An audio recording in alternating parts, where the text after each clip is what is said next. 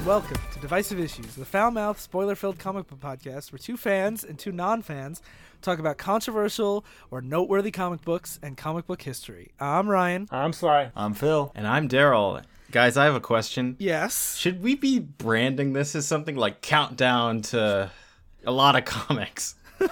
Yes, that's a good name for anything. Actually, not the countdown part, but the crisis part. Because when you guys said we were doing this, I was like, didn't we do that? All right, so here's my bad idea because there's multiple countdowns, multiple crises in DC. Yes. Spoilers, listeners. We're doing Countdown to Infinite Crisis episode. If you read the fucking title, you probably know it by now. But this is not Spoilers for the title. So this is not to be confused with Countdown to Final Crisis, Countdown, or Crisis of Infinite Earths, Identity Crisis, or any of that shit. Heroes in Crisis? Yeah, no, Yes. it's Countdown to Infinite Crisis. So we're doing something that I have always wanted to do for the show, but I was always afraid that we couldn't handle it, that it was too much to take on. But we're going to do it anyway. And we are going to talk about right around my favorite era of comics, which is right around the mid-2000s at DC. And we are going to start, as Sly said, with Countdown to Infinite Crisis and a lot of lead-in to Infinite Crisis. And the next episode, we will be discussing the event itself, Infinite Crisis. Yes. Wow. Yes. It's something. So, It's gonna something. Wait, OMAC isn't the event? OMAC is part of the lead-in still. That's why I was surprised reading this, because as I was reading it, I'm like, this seems like the crisis. Right? Yeah, I was like, this is crazy shit. You know what's funny? This barely has anything to do with the actual Infinite Crisis. Really? Yeah. Oh, good. So you guys Yeah. just brought us on a wild goose Well, chase. it sets up a lot of things. A lot of in there. it's mostly thematic. Yes. What happens to Batman, Superman, Wonder Woman sets up the position in Infinite Crisis. Yes. Okay. So, as you alluded to, what we will be talking about is the Countdown for Infinite Crisis 80-page special, the OMAC Project, issues 1 through 6, and then parts of Superman Sacrifice, which is it ties into the OMAC Project. So, the only real backstory that we need to know here is that, as we talked about a while ago in Identity Crisis, Batman didn't agree with what the Justice League was doing and was mind-wiped. And at the end of that book, he found out... He was mind-wiped by minor players in the Justice League. Like, there's a whole branch within the Justice League that was like, they were mind-wiping people in order to Wait, solve which crisis problems. was that? So that was Identity Crisis. Identity Crisis. It's easy to remember because the identity of the murderer is dumb. Yeah. So just to clarify, what happened was all the C-listers in the Justice League had their own basically in their clique that was separate from the major heroes like Batman, Superman, Wonder Woman, and they made decisions unilaterally together because Batman, Superman, Wonder Woman usually left whenever they weren't there for the glory or whatever. And they said even when Batman came back, they were like, Batman is so stubborn that he would dissolve the League rather than let us do this thing he doesn't agree with. So it was basically a question like, do we destroy the League? Or just because Batman is a fucking stick in the mud, or do we mind wipe him and preserve this charade we have going on, where the League's all this happy family, in reality it has this weird politics going on in it. Yes. Someone in the background of their audio has birds chirping. Yes, I'm sorry, I can't help it. Okay. I can't help it. I just love birds. I'm surrounded by them. I'm like fucking like from a Disney Princess or something. Wow. That's the nicest thing you've said about yourself. I'm a princess. So first we're going to talk about Countdown to Infinite Crisis. It was an 80-page special that was actually priced at only $1, and it's written by Jeff Johns, Greg Rucka, and Judd Winnick with a myriad of artists, the first of which is Rags Morales, who did Identity Crisis. And the reason why I mentioned that it was $1 is because, a lot of times when there's events, DC will publish a big, hey, get hyped for this event. Or, comic companies do this all the time. Mm-hmm. And to compare it to modern times, the version of this that just came out last week was $10. So having it be, an extra cheap instead of extra expensive comic showed that they were let's get people on board right away. Yeah. Mm-hmm. Yes. And just for a quick little bit of extra backstory before because we have to establish the characters of this little play. Justice League International, we've mentioned a few times. They show up in Return of Superman. Because it's my favorite comic book of all time. Yeah, it's funny because they're the Justice League that when people read Death of Superman, they're like, who are these guys? Where's Batman? Where's Superman? When in reality, they're much better than any other version of Justice League, including the most famous version. Ironically, the most famous version of the Avengers and Justice League are the worst because they're so established that they don't have much character development that you can do with them. Mm-hmm. So the Justice League International was you get your Guy Gardners, your Blue Beetles, your Booster Golds, your Fire and Ices, all these characters that no one but me ever has heard of. Yeah. And and they were led by this guy named Maxwell Lord, who was just kind of this like rich playboy. He was kind of like this 80s business guy, playboy guy that would like manipulate everybody to just get them to do what he wanted. But he was still like at his heart like a good guy. But he was like he was like Batman without the like grimness of like manipulating everybody to get all the chess pieces lined up. And throughout the course of the run, he got these powers that let him control people, like push their minds a certain way, but it would always give them bad nosebleeds. And that's pretty much like the cast that we meet early on in this book. Yes, and just to quickly explain, sorry. How many times are we going to quickly explain this story? That's like our catchphrase. This is just to clarify some of the controversial decisions in the series, because Justice League International was a fun series. Like, Maxwell Lord was a goofball, Blue Beetle and that's interesting. Mr. Gold were like if you watch Heroes of Crisis Heroes of Crisis coverage on our Patreon, you'll know they go like Rose Your Heroes, like they're kind of like bros kind of guys. But they did still. It was a book that still got serious sometimes. Like I would compare it to like sitcoms like Scrubs that are like mostly fun, but then there'd be the like serious times. You know what I mean? Mm-hmm. Yeah, but I just to clarify, because as we get into it, this part of the conflict is Blue Beetle. He's trying to basically have people take him seriously as he's investigating a robbery into his warehouse, but everyone kind of remembers him as Justice League International goofball Blue Beetle. So everyone's kind of like, yeah, whatever, kind of dismissing him out of hand. And so as the story is going on, as he's investigating crime, we keep having these flash forwards as he finds. The flash forward is him coming across his computer, and this computer has information on all Justice League members and their secret identities. Like, it's like a huge database of like their weaknesses, their known associates, their abilities. Mm-hmm. I love Batman's power, genius. So 4 days ago, before this happened, Blue Beetle is investigating, doing some investigations, but like he's working with Oracle, which is Barbara Gordon after she got her clipped by the Joker. And Oracle, like, she's nice to him, but she's kind of like sick of his shit. Like, he's asking for favors to do some research for him, and coming across payment receipts that say something about OMAC. Yeah, so there's some like mystery that like all these like business transactions are tied into some like mysterious OMAC project. Yes, and so the entire framing device of this issue, this giant 80-page special, is that it's all taken from Blue Beetle's perspective, and all the narration, all the text boxes are his thoughts about it, which is like you really follow along him, and I along with him, and I was like, Blue Beetle rules after that. Me too. I want to say 5 years ago, Phil was like, Ryan's such a hipster, he likes such shitty characters, he likes characters like the Blue Beetle, who could ever like him? Well, you guys sure proved me wrong with this. I don't want to I didn't want to show my hand too early, but like I loved this so much. And this is, I was reading this at the same time Phil was making fun of me for this. So it's so funny because Blue Beetle's like, nobody takes me seriously. Like, I'm a human being, damn it. Show me a little bit of dignity. And Phil's like, oh, you're reading about that fucking loser?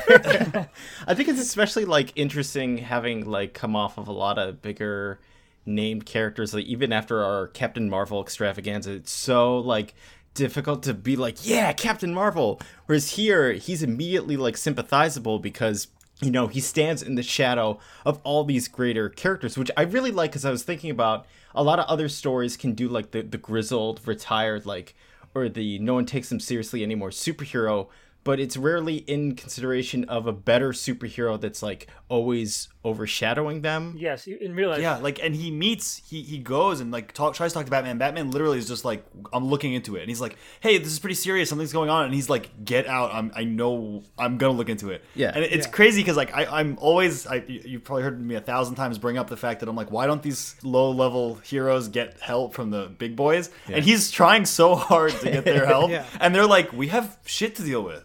Like, we don't respect you. Yeah. And one of the things, just to really drive the point home, is that Blue Beetle's best friend, Booster Gold, he stole Blue Beetle's debit card. Yeah, and is taking like money out of the ATM, and he's like, I just need a flight to LA because I'm filming like a toothpaste commercial, and like I'm a sponsor for sunglasses. It's the only way I can like afford anything. Mm-hmm. And one thing that he mentions too is he's not a superhero anymore because he retired the costume after Sue Dibney died in Identity Crisis.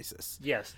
So just to quickly explain Blue Beetle and Booster Gold a bit, Blue Beetle is basically nerdier Batman who has but less successful Batman, and that's important here because his company is actually going through financial problems, and so like he's actually like Oracle's like helping him, but she's like, you're gonna run out of money like really quickly. Yeah. Especially as he's getting robbed, he's like, this actually is going to make me bankrupt. And someone is they're laundering money from his company to somewhere else, and that's one of the problems he's having, where he's like, I need to go around and ask for help because it's like someone's just taking all my money and no one cares about him. They're like, get out of here, come on. And Booster Gold it comes from the future. That'll be more relevant later on. I feel like Booster Gold has like one of the dumbest premises because he was like a football player in the future that came back in time, and you're like, well, that's so that's his point. Is he was this jock who was this football player that got caught betting on his own games, so he went back in time and he's like, instead of just being a nobody washed up asshole, I'll just like steal all this future tech and just like be a superhero in the golden age of superheroes. Yeah, and I think that the premise feeds into like him being a joke because he was trying to cheat his way into becoming a big famous person. It works with this character. It makes him like, on one hand it's like it's such like a dumb backstory, but on the other hand it's like you do kind of feel for him because he's a loser of two ages,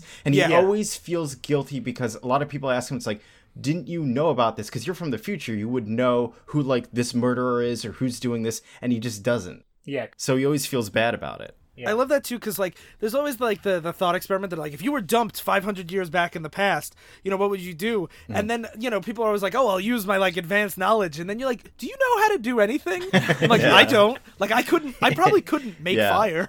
Yeah.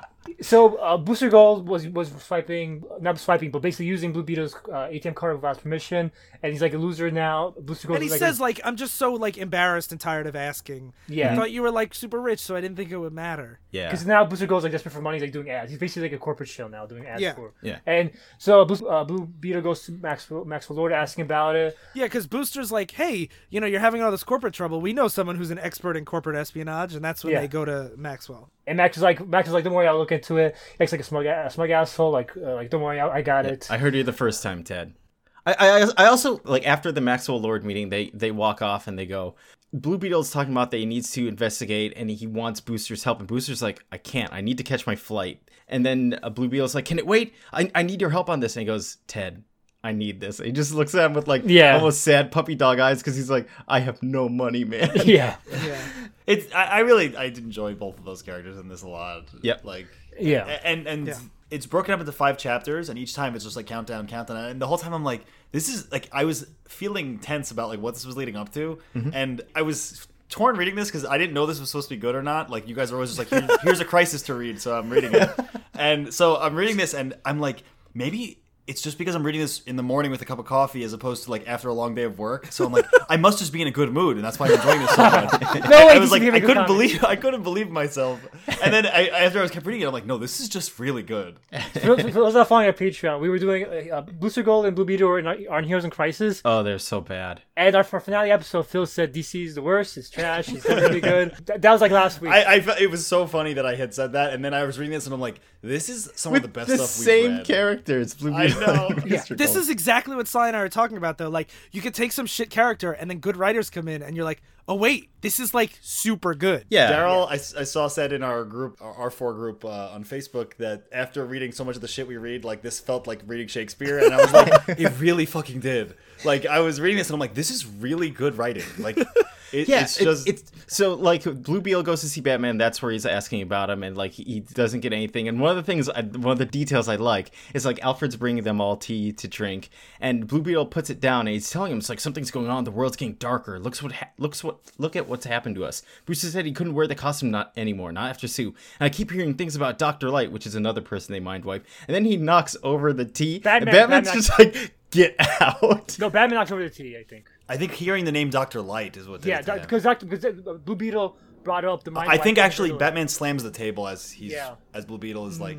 That's what I thought. Oh, I saw it as like, because there's just a hand touching tea. But then you see in the next panel, Batman's hand is covered in tea. Yeah. Oh, yeah. Batman basically was like triggered, and he like stands just saying, "I said I'll look into it. You shut the fuck up, Blue Beetle. Get the fuck out."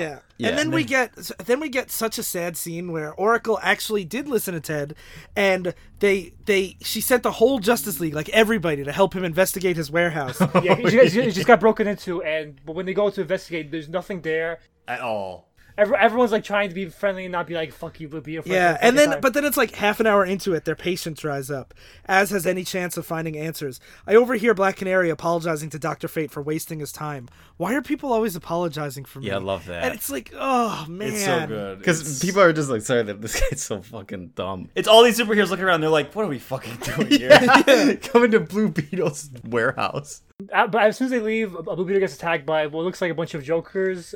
Yeah, and then I'm like, oh yeah, it's comic books. One other small touch is like Hal Jordan shows up as Green Lantern, and like he's actually like he scans for some radioactivity, and then Superman shows up, and I really like the way they talk about characters like Superman and Wonder Woman, and this is where to me where DC excels, when they have these god figures and you see the perspective of other characters, because like when Ted's talking to Superman, he's like, it doesn't matter how many times I've met him. It's always like the first. Your throat gets a little dry. You overthink what you're going to say. He makes you feel useless and important at the same time. My voice cracks, and they're both kind enough not to notice. And it's like, this is Superman. And when they draw Hal Jordan, Superman, and Wonder Woman throughout this issue coming in, the way it's drawn is like they take up most of the page. They're standing from above, and you see like little Blue Beetle like looking up like... Yeah.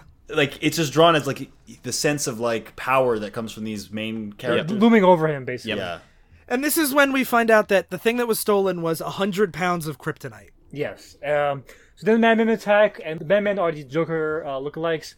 I think they're only there because they're really early Blue Beetle villains. It's like, hey, it's a Blue Beetle story, and I guess these are his only villains. So they get he gets overwhelmed, but then Booster Gold comes in his costume. And saves him, and the man Bros before heroes, he says. Yeah. No, fuck you. Fuck you. No, he says, man, it's been a long time since I made A1 run. I used to love that. Yeah, and he's in costume now. And then he says, as soon as I stepped off that plane, I knew where I really need to be, so here I am. And then he says, "Bros before hero." He doesn't. I actually thought, it's funny because like Darryl just made that joke, but as soon as they like broed out here, I was like, a shitty writer would say something like "Bros before heroes" here, but instead he said, "So here I am." And then in Blue Beetle's head, he said he couldn't stop hearing people laughing at him, and in his narration, he says, "Finally, the laughter stops." And I'm like, that is how you write characters. Yeah. God damn. And now we just get a quick cut that there is some sort of secret society of supervillains. Lex Luthor, Black Adam, Deathstroke, they're all working together, and we don't know what they're doing yet.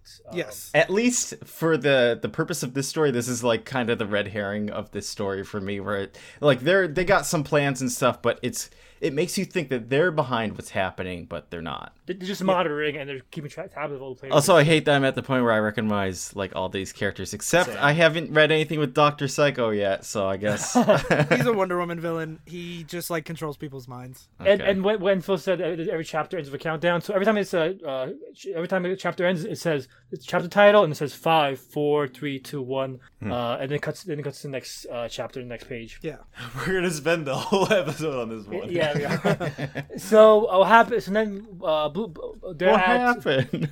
They're at Blue Beetle's house, I believe.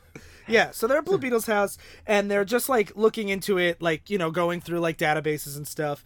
And Booster reveals that he sees the Scarab, which is how the Golden Age Blue Beetle in, like, the 40s got his powers. And Ted... wow, he's old. Yeah. I thought, like, he was a 70s character. Well, this Blue Beetle, Ted Kord, is a Steve Ditko character. He created him when he created the Question in the 60s. Night Owl is based off of Blue Beetle. Yeah. When Night Owl, the first Night Owl gets the shit beat out of him, that Night Owl is based off the first Blue Beetle. That was pretty much explicitly Blue Beetle 1 and 2. Yeah, so the original Blue Beetle had the Scarab that gave him, like, magic powers. It basically just made him, like, jump and punch good. And Ted's just like, I thought, maybe I could get it activated because, like, what's a superhero without powers? Mm-hmm. And, I just really wish, I thought it might work for me, but it doesn't, so I just put it in a glass case.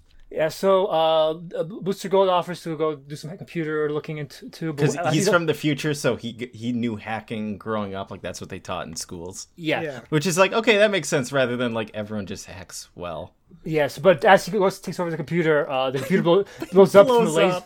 Yeah, so basically a laser shoots from far away and basically blows up the computer, and the house ends up exploding right after. And there's so many little touches, like Ted's trying to give Booster CPR, and he's like, "Wake up, come on, man, wake up!"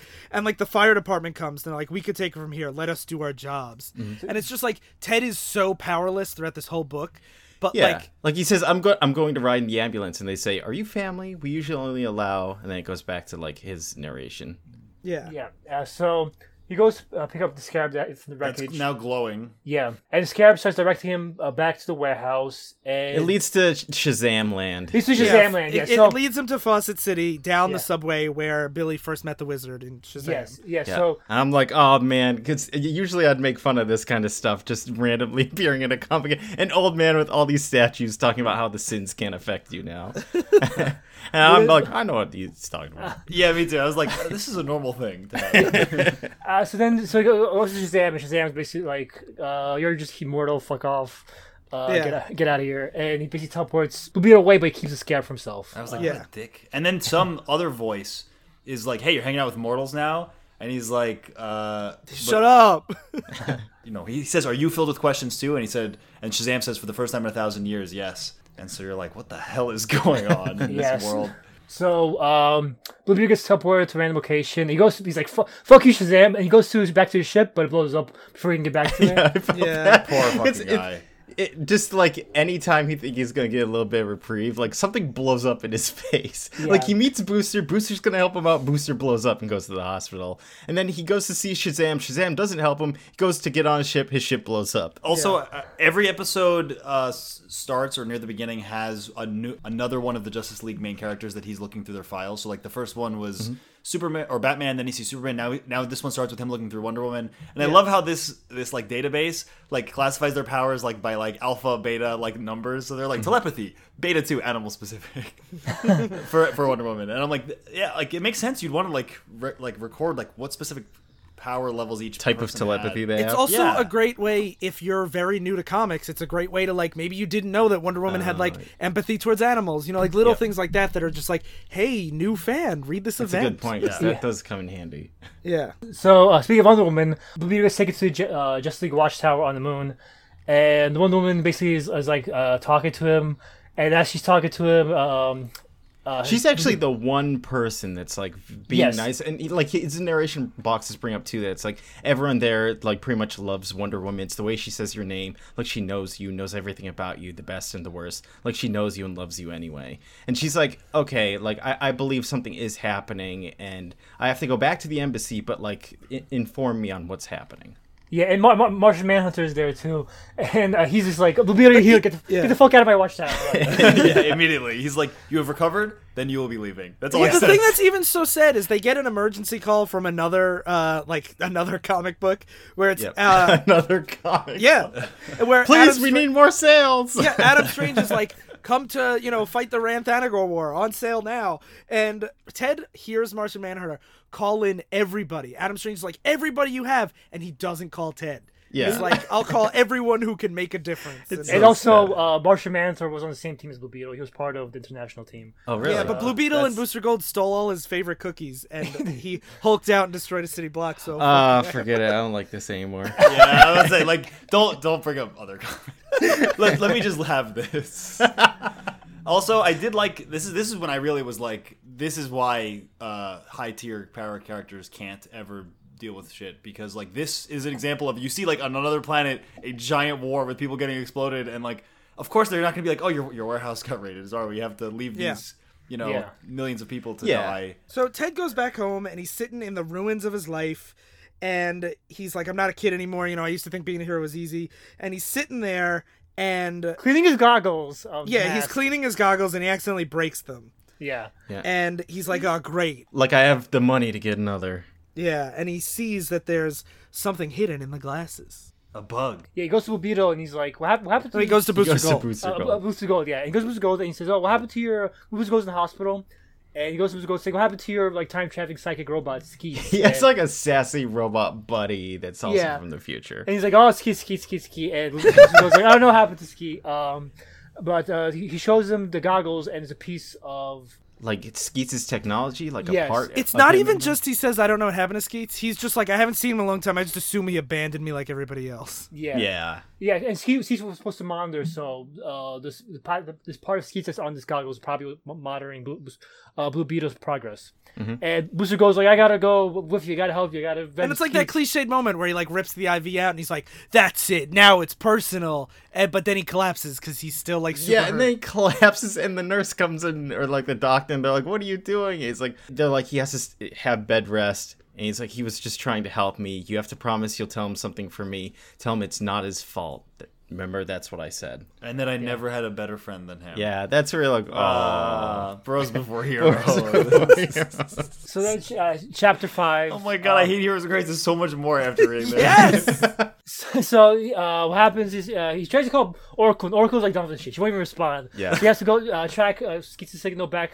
No, my favorite is he says yeah. that I call Batman next, and Batman answers, and then he puts me on hold. I hang up on him. It saves him the trouble of doing it to me.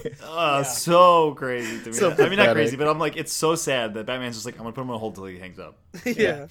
And so leads to a castle. In like the Swiss Alps? Yeah, Swiss Yeah. Alps. And Blue Beetle basically just infiltrating is like a Metal Gear Solid kind of type scenario where he's just sneaking past the guards. Yeah, The thing that I like about it is is he's good at it. Like he Yes. doesn't get caught. He gets in. Yeah, and this is where the flash forward was him finding the computer with all everyone's information, and we finally catch up to that moment. And as you look at the information, he finds his file. Well, first, even before that, some of the little touches that I really like is he's looking at Booster's file, and he's like, but they understand nothing. Calling me Michael's Booster's real name, associate is criminal. Calling his murdered sister an associate is obscene. And it's just this, like, this is the data, but it doesn't tell the whole story. Yeah. So, like, maybe Yeah. if your friends only know from the Wikipedia page about Blue Beetle and they think he's lame, maybe they don't know the whole story, you know? Yeah, everyone's reduced to factoids, and he's Yeah, like, this exactly. is who we are. We are more than what these descriptions are. Yeah. And then he goes check his file, and he says, for a moment, I don't know where to laugh or cry because it says he's deceased. Yeah. And it says that because a voice comes out from behind, clapping, saying, "Bravo, Ted." And he says, I know who it is before I see him. Too late to do me any damn good. The one associate not listed between my name or Booster's or Batman's. It's Maxwell Lord. It's Maxwell. Maxwell. my lord. Yeah, and so Maxwell Lord, he's like, put down the gun, and Blue Beetle Blue Beetle has this, like, light gun that's non-lethal. Yeah. But what I like here is he's holding the gun and he's like, I don't have anything to lose, so I'm not putting my gun down. And he says for the first that, like, his voice doesn't crack because in the past he kept being like, I'm trying to be brave, but I keep like. Well, it's in front of like Superman and stuff, where it's like, whereas like here, finally he has to be brave, and he's able to. Yeah. Yeah, so then Maxwell Lord gets a nosebleed. And if you know anime, that means Maxwell Lord is really horny. No, it means it's a sign that he's using his powers of mind control. And basically, he forces Blue Beetle to drop the gun. And the thing that I love about this is Max is like, it's a small price to pay getting these nosebleeds. You wouldn't believe how powerful I've become. I can make Superman kill for me if I wanted to. And Blue Beetle says, no, you couldn't. I may be second string, but the first string will take you down. You can bet your life on it. And I love that even at this, like, desperate moment, Blue Beetle's still like, yeah, but they're real heroes. Yeah, Yeah. like the A-Team will kick your ass. Yeah. And so Maxwell Lord says, like, no, you're not a second stringer. I knew it. I knew you'll be the one to find you. You're Batman, but my feeling will be you. Because I always know everyone else is made to you, basically. And he reveals that this organization that behind all this is an organization called Checkmate. So a little backstory. Checkmate is basically DC's shield. Yeah. Oh, okay. It's weird because I thought Star Labs was DC's kind of like, but then it makes more sense for S.H.I.E.L.D. because it's a government agency. Yeah. Yeah. So, but it turns out it's not a government agency. It's an international agency. And That Max has been, like, slowly, like, hostile takeover. Yeah, and of all the pieces on the board, I am king. Yep. Yes. And so he's like, Join me and we can rule this galaxy together as father and son. he wants the opposite. He wants to prevent all superheroes from trying to get us as father and son because he fears the rise of what DC calls metahumans. Yeah. Superheroes. This was cool because it reminded me. It's like throwback to like the Civil War stuff we read, where you have humans. I mean, he's a meta. I think this is before Civil War, isn't it? It's around the same time. It's right around the same time. Yeah, well, I meant like throwback for me, like having read Civil War a few years ago. Reading this, I'm like, this is cool because I always like this concept where Maxwell Lord is like. He's showing up pictures of Superman and Wonder Woman. He's like, these are literal gods, and if they wanted to destroy us, they could. Like, this is a huge problem. We need to monitor them. We need to control them. And you can help me with this because you're also not a meta. You're just a regular guy with technology. And Maxwell brings up the fact that you're not a human either. You're metahuman. And Maxwell, it's pretty obvious Maxwell is going to be a hypocrite scenario. He's like, no, I can be trusted. It's okay. Like, It's one of those where it's like, I'm using my power for good, though. Yeah. yeah. And so Blue Beetle's like, fuck you, I'm not going to help you. And he punches. And while they're, even before that, while Yes. they're doing this, Yes. it's the computer goes blank, and Ted crashed the computer and wiped all the files. Yes. And so Blue Beetle starts like, trying to escape, and he's being basically swarmed by all members of Checkmate. And he's able to hold his own until he reaches one man that Maxwell Lord turns to and says, download. And the man turns into what looks like, I don't know how to describe it. It's like a blue, gooey robot type of dude. Yeah, but the best way to compare it is like it's something similar to the T-1000. Basically, he turns like it looks like a normal human, but he turns into like liquid metal kind of thing. Or Chaos from Sonic Adventure. Yes, exactly. You got or it. like the Yellow Devil, but skinny. Yeah. Blue Devil. Yeah, and so this thing just beats the shit out of Ted. And it also says when he activates him, he says OMAC Protocol Blue Beetle recipient, and the guy turns into this thing, and he has like countermeasures for Blue Beetle's like flare gun or whatever. Mm-hmm. Yeah. So when I first read this, I was like, oh, so he said the name, and now he like activates maybe like anti Blue Beetle weaponry. Spoilers: these guys are like Sentinels, basically. They have protocols for every hero, and they can counteract. Oh, I didn't think Sentinels had protocols for every hero. I thought they were just big, tough robots. No, there's variants of Sentinels because some Sentinels were like cheap knockoffs, but there are Sentinels because like, everyone makes Sentinels, but some of them are cheap knockoffs, and some of them are highly advanced like killer machines. So then Ted gets knocked out, and he wakes up, and he's completely like tied up and everything, and Max gives him one last chance. And he's like, I have this spy satellite that's, keeping tabs on everybody. And he says again, like, because again, what I really liked about this is he's being convincing, I think, to the reader, where he's like, all I want to do is put Earth's destiny in the hands of humans, not people pretending to be human. Yeah, in the hands of people like me and people like you. And Ted's narration is, my name is Ted Cord. I am the second man to call himself the Blue Beetle. I tell myself there will be a third, and I hope whoever he or she may be, they do better at it than I have. And he says out loud, you want me to join you? That's why you're telling me all this? Join me or die time. Is that it? And Max says, that's it exactly, and raises the gun. And Blue Beetle says, rotten hell, Max. And then he gets shot in the head. Shoots him in the head. Yeah. And he says, what a waste. And he activates Project OMAC and says, it's time to save the world from itself. And I was like, because I did not see the death coming. I feel like I know so much like about like comics coming up. Like I knew what happened to Max Lord before coming into this.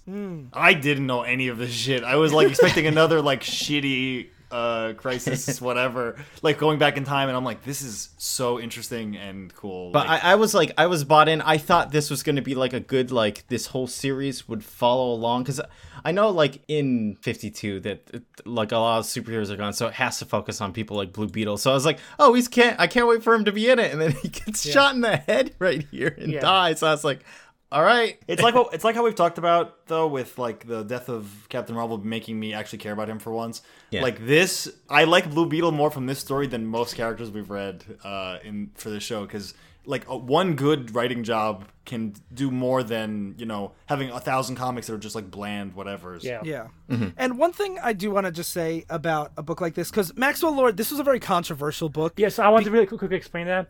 So this was so controversial that the writers of Justice League International, they're releasing a reunion series for Justice League International called I Can't Believe It's Not the Justice League, I believe. Yes. Because I know it sounds silly, but it was supposed to be a joke book. It's like a Marvel, like I can't even know. There's not even been a Marvel movie series that's been that comedic, I don't think. Yeah, but it's very fun. It's like a revival, and it's the same old creative team. Yeah, and they changed the ending of that series after they found out about this ending, and had it so it's Maxwell Lord and Blue Beetle like arm around each other saying, isn't it funny, we're best friends, just to say fuck you to DC for making this change. So this is a really controversial choice, but I actually really like it. And one of the things I just want to point out is I always complain about like everything being dark and gritty and cynical. Mm-hmm. I would make an argument that this is not a cynical book, even though there's a character that's good turning evil and killing people and like killing a beloved hero, because at the sense of it though, this book is still a story about a hero who wants to do good. Mm-hmm. And even though the world is like, fuck you. It's not mean-spirited. Yeah, it's not mean-spirited. And even though like Blue Beetle gets shot in the head and like that's not fun, it to me it doesn't feel like it's punishing him for being good. It's like rewarding him for like, it's like you get this good story. Yeah, like he did the right thing by trying to fight back against him and standing up to him. Like it was a valiant death. And he's incorruptible. Yeah. And even though like this doesn't jive with the history of these characters, it makes us part of the core of the story is that you have to have a character to joke like Blue Beetle and Booster Gold. Like it's kind of like Blue Beetle wants to grow up in the series. He just doesn't want to be a joke anymore, and it's playing on that history. And it's using it for dark ends, but it works because it's using that history to make the narrative more believable. It's believable that Blue Beetle would be a joke because he literally was a comedic character until now. Like, Phil and Darryl were like, oh, they stole Oreos, what a fucking idiot. Yeah, the stories were like that. They fucking stole Oreos from characters. Like, they really were a fucking joke. And it's not like Maxwell Lord is like, I've been evil the whole time. It's that, like, I realized that things were fucked up. And it's actually later on, in a later story, like, way after, we're not going to talk about it, but it's revealed that his mom actually died during the Death of Superman Doomsday Raid, and that's what convinced him Actually, it was Coast City. Oh, yeah, his mom was in Coast City. Remember when you were saying, like, Coast City? Like, you see that happen? Like, how do you not traumatize the world? And that's what makes him realize that these people need to be kept in check. That's smart and makes sense. Yeah, and it's dark, but it refrains from being, like, edgy, like you guys keep saying. Like, yes. Like, if this was Mark Millar... Right? Like he would have showed up at his house and he'd be like, "I already fucked your mom, Blue Beetle." And then like Blue Beetle's like ass falls out and like it was just. And then Blue Beetle gets pregnant and he can't board it because his womb will explode.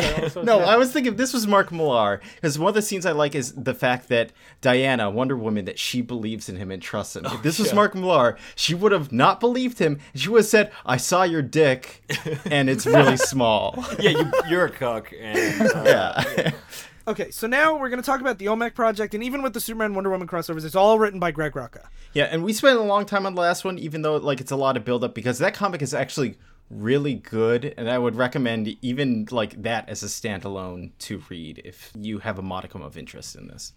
So the only backstory that I want to give for this is the OMAC Project primarily follows Sasha Bordeaux, who is like, she's part of Checkmate. She was Maxwell Lord's like right-hand woman, and she's, I guess, like the Black Knight, I think. They like whatever. They have this whole chess thing. She's King's Knight. They have like a black king and queen and a white king and queen, and then each of them have like a knight that is like their, right hand. Yeah. And she's a Greg Rucka character that he'd been writing in many books for a while. She was Bruce Wayne's bodyguard that was assigned to him by Wayne Corp, and then she eventually found out that he was Batman, and then was like almost like a partner until he like went through a gritty Batman phase and banished her forever, and that's when she became a spy. It's Batman's typical thing, right? Where he's like, I can't love anyone, get away. Yeah, exactly.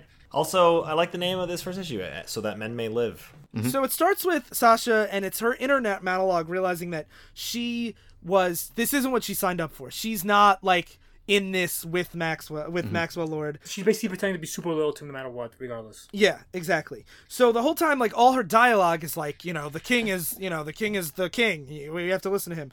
But she's disposing of Ted's body, and Max is now showing just how much of his computer. This whole big computer system. It's called Brother Eye, and it's Brother Mark 1 first. Oh, okay. It's Roman numeral I. I like the twist because then they're like, it's Brother I, and I'm like, same name, but like how AM became from Allied Master Computer to AM. I love AI that becomes sentient. Not in real life. Yeah, not in real life. So this is when we reveal the origin of this satellite. This is the satellite that Batman made. Yeah, Batman made the satellite after the Identity Crisis because he felt like, I don't trust these metahumans anymore either. Like, fuck superheroes. They mind wiped. Yeah, so I'm going to monitor them. I'm going to be watching the Watchmen. Yep. And so Max is controlling it, and we get a lot of now, because he's like killed Blue Beetle and had his like agents like dispose of the body. There is some like shaking in the ranks where some people are like going up to Sasha like, this whole thing's kind of fucked up, and she's like clearly on camera being like, no, it's not. I always appreciate when you try and flesh out an organization so that everyone's not like, yeah, it's just like when you obey Penguin's orders and you're like, or Joker, and you're like, isn't there a sane person here that's like, this is kind of like fucked up, what's happening? Like, where are the human beings? Yeah, here it's great that they're like, Max has been, because originally they talked about that there's supposed to be checks and balances, that there's 2 kings and 2 queens and they're supposed to be like kind of equal, and Max has been consolidating power. So one of the queen's knights comes to talk to Sasha about it, and she's like, this is wrong, like your boss is doing bad. Yeah. And I really like the way the scene transitions happen, because usually what it is it's the computer spying on a superhero, and then it zooms in on them, and then it cuts to that scene. Mm-hmm. So we get Booster Gold just getting like harassed by some guy on the bus, being like, you're a fucking loser because you don't want to, tell me about all the hot Justice League ass that you got. And Wonder Woman comes down, and she says, Blue Beetle, have you seen him? And Booster's like, no. And she's like, I haven't seen him in like a few days.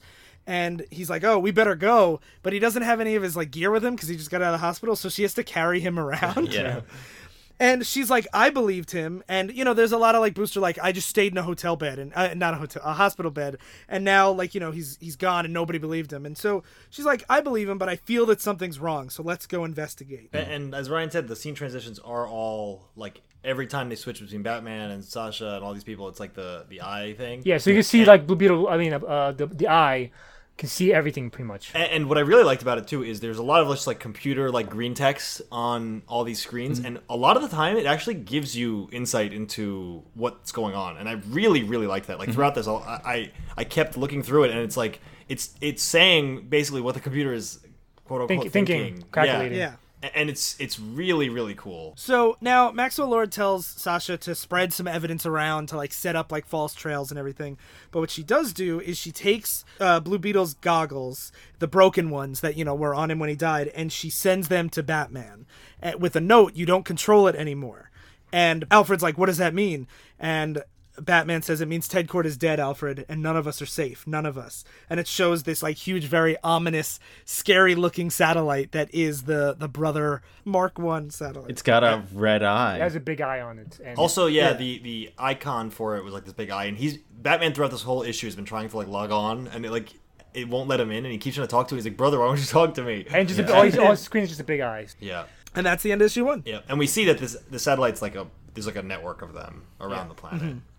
So issue 2 opens with Batman remembering what happened back when he got his mind wipe, where he's like, I remember because it was Sue, I came back.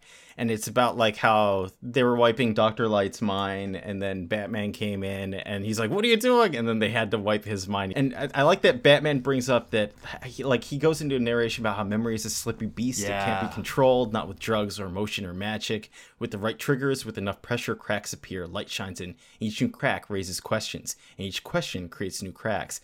And it's cool because what happens is it shows like just prior, like a couple pages ago, it shows Batman trying to like running at them to stop them from mind wiping Dr. Light, and then here now it's replaced with like there's Catwoman, she's holding down Two-Face, and then that's Huntress actually. Whatever. Oh.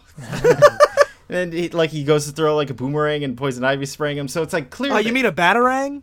and it's all the same stances as he was taking against the Justice League in the other one. So it's these are all bringing back to him, like Darryl saying. That's the same, and that's a reference. Remember in Identity Crisis, that's how Dr. Light remembered when everybody ganged up on him the same way. Yeah, it's so good. It's so good. Yeah. And then he continues saying, leaving the truth after each piece falls away. And he says, do you understand? They broke the promise. And if they couldn't be trusted, then by extension, none of us could. Yep. It doesn't matter who was responsible. What mattered was that it happened to begin with, and I was damned if I was ever going to let that happen again. And it cuts to Brother Mark I in the sky, and so it's like it's showing you like this obviously motivated him to make this AI system. Yeah, and not only that, but like the narration ties in with him because he was telling the Justice League of America right now. He's like, so I set up this satellite and been watching you. Yeah, so like as he's narrating, it cuts to Booster Gold, him narrating at the Watchtower to Superman, Booster Gold, and Wonder Woman. And he explains that he made the satellite, you know, all that exposition. But then he's like, I don't control it anymore, and someone stole it. Yeah, and he also pulls out the broken goggles, and he's like, Blue Beetle's dead. Booster's like, you got him killed, and he tries to attack Batman. Because he's in his booster suit. He calls him a son of a bitch. Yeah, and then Superman blocks the ray, and he's like, blame will be later. And Booster goes like, who are you kidding? No, it won't. He has to admit he was wrong first, and there's like an awkward silence. Yeah, Batman doesn't say anything. He's like, I'm not wrong. Yeah, and Superman tries to change the subject. So who stole Brother One? Yeah. And then we cut now to Maxwell Lord watching this conversation, and I'm like, man, how does these satellites are really getting in everywhere? I'm like, how do they see through like everything? They're everywhere. And get audio. How do they get audio? I mean, they were designed by Batman. Yeah. Remember Dark Knight? That's still because he could have bugged everywhere. In the movies, Batman was able to do that in the movies of Dark Knight. Remember? Yeah. Like like for a comic book budget, you can do them definitely. And also, I assume if Batman was designing it, he probably used a lot of the same kind of software that he used in the Justice League Tower. But so you know, there is a level of like it's Batman. Yeah. Max Lord's trying to figure out how, like, he's trying to deduce how they got the goggles, and he decides to distract them from like figuring more stuff out by killing another hero in Russia. It's actually they said these this beforehand, but we should quickly explain. Red Rocket was another member of the Rocket Red. Rocket Red was another member of the Justice League International along with Blue Beetle. He was like Soviet Russia's like ambassador, whatever you want to call it. And he was fighting earlier in the story. He was fighting this villain, and now OMAC is sent to kill the villain that Rocket Red was fighting. And they say like somebody just killed this former adversary of the Justice League. Like, what happened here? Yeah, so he activates OMAC, and he's just another random guy turns into that like blue goopy chaos guy. That's how he's seeing a lot of this stuff too. I forgot to mention. Oh yes, because when he's watching the fight, he's watching a fight between Overthrow and Rocket Red earlier, and a person in the crowd is watching this, and he is seeing through their red eyes. So he seems to have seeded like people around the world that are like sleeper cells, which can see. He can see through them and then turn them into these blue things when he needs to. And also at the same time, the computer is on the case of who sent these goggles, and it's like searching through all the knights, all the king and queens, and you see it just going through, and it's like who could it be? Who could it be? And we're like, oh fuck, Sasha's gonna get caught. Yep. Yeah. And so then they have a meeting inside of Checkmate with the other kings and queens, the White King and Black Queen. Before he even goes to the meeting, you see the brother is listening to their conversation. You see in the text it's saying, we all agree that he's out of control. We're talking about a coup. Blah blah blah. And he's destroying us, preserving, and then the computer goes error, inconsistent sub, perverting the whole organization. Like the computer can't even pick up on everything 100%. It needs to substitute words. And then it fixes it like once it's like what makes sense. It's really cool the way it's done because you're like, this is like how an AI would process this stuff. Yeah. And they go into this board meeting, and basically it's Maxwell Lord. He decides to pretty much kill everyone in here. But I love Sasha's. He doesn't just kill everyone. He controls someone else and makes them kill. Yeah, them. the Queen's Knight Midnight, who was questioning Maxwell Lord to Bordeaux before. Also, they don't know that he can mind control. They don't know he's a meta.